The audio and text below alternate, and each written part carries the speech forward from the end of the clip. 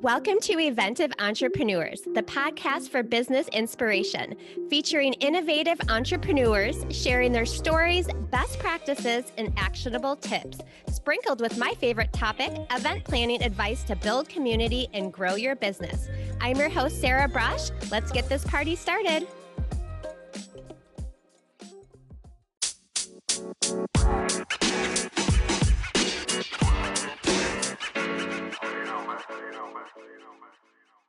Hi, everyone. Welcome to this bonus episode of the podcast where we talk about event planning tips. So today I'm going to share some tips on activities and experiences that you can create to foster your attendees' participation and really help them connect and network.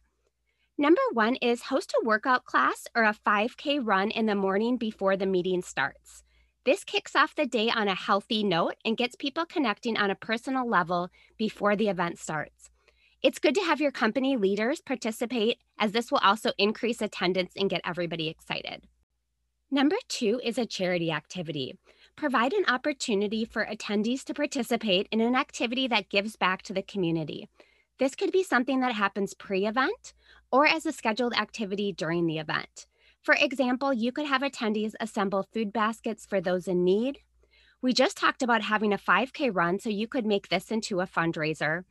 Or another great idea would be to hold a silent auction. Sponsors provide those gifts. Number three is promote an open mic. So allow businesses to showcase their ideas in quick pitches in front of industry professionals, and attendees can vote on the ideas. I think that's a super fun way to just build some excitement and energy. Number four is to use name badges for conversation starters. Instead of just including the name and their company name, include some fun personal facts on the badges that are icebreakers, like an activity they might love to do. You could also have ribbons available that attach to the badge or lanyard that showcase various interests of attendees and really strike up some fun conversations with people when they kind of see what they're interested in. Number five is place different discussion questions at each table for the event. This will help attendees to just start talking comfortably. It doesn't have to be formal, but it's a way for attendees to feel at ease on what they can start connecting on. Maybe some of the questions is something like, what do you enjoy doing outside of work? Or how can I help you meet your goals? Number six is create specific areas where people can connect organically. This could be a lounge area with charging stations or interactive games. Add some food fun with coffee bars or a candy buffet. This allows attendees to feel like this is a great spot to go and connect with other people, and having kind of these fun activities taking place in the lounge will just drive that conversation. Number seven is add a progressive reception or dinner.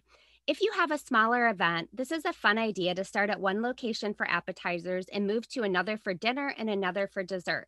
This keeps the activity and conversation going with this shared experience. And number eight is provide the opportunity for attendees to meet up at a scheduled time for drinks or appetizers. So you could reserve space at various restaurants or rooms that are at a resort or the event facility that you're hosting the event at.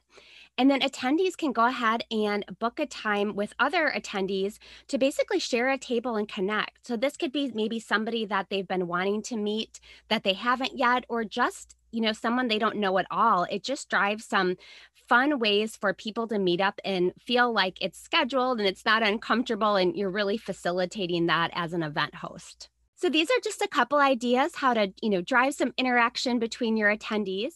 I hope this was helpful for you. Feel free to connect with me at Eventive Brush if you have any questions or need any advice with your event. And I appreciate you being here. I will talk with you on the next podcast. Thank you. Thanks for listening. I hope you enjoyed this episode. I'd love to connect with you on Instagram at Eventive Brush and in our private Facebook group where we continue this conversation. All of these details are listed in the episode notes. Your time is valuable, and I appreciate that you spent it with me.